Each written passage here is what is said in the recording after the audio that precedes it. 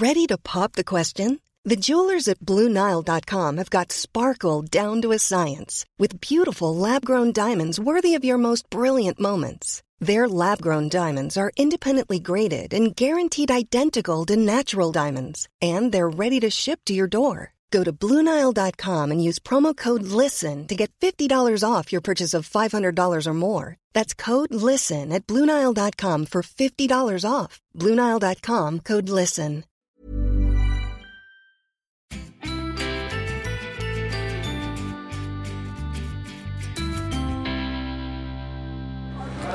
It is cold, it is wet, it is dark. I am standing in Battersea. Today, I started off in Harrow East, and then I went to Hendon, and then I went to Uxbridge, Boris Johnson Sea. And I'm now in Battersea. I'm soon going to be on my way to Putney and then Kensington.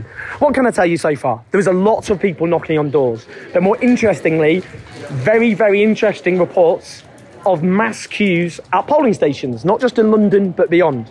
Across the country, from Hastings to Manchester. Is it the youthquake? A lot of these people are young. We certainly know that. And they have defied the weather, a vicious Tory campaign, and a very hostile press. Will it be enough? We don't know.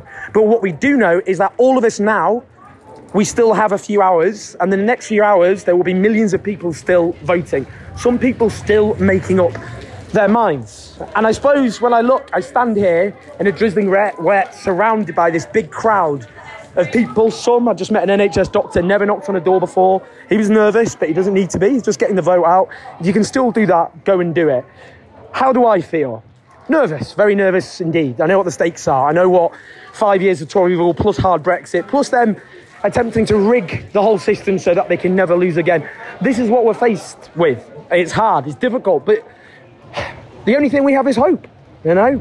This campaign for me has been an emotional roller coaster. I think I said this last night when I was emotional, as I sometimes am.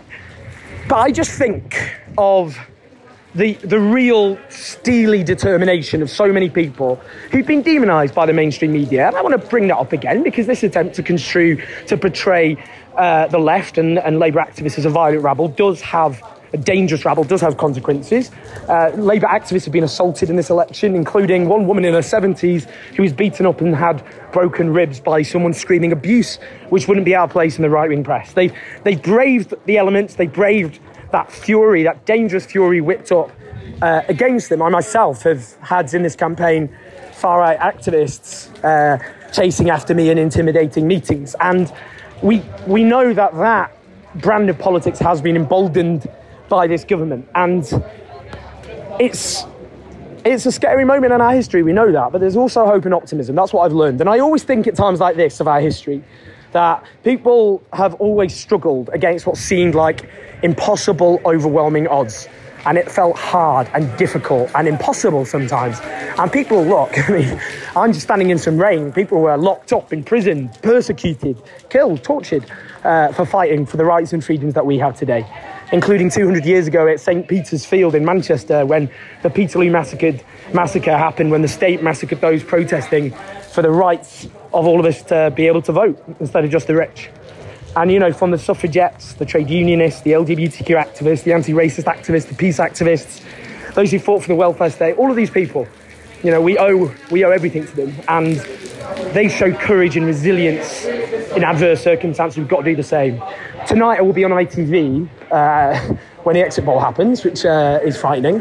I'm certainly apprehensive, to say the least. And the question will be, how well does Labour do, obviously, in places like London, but also, of course, what happens in leavier areas of small-town North and Midlands, where Labour has had a big challenge in this election.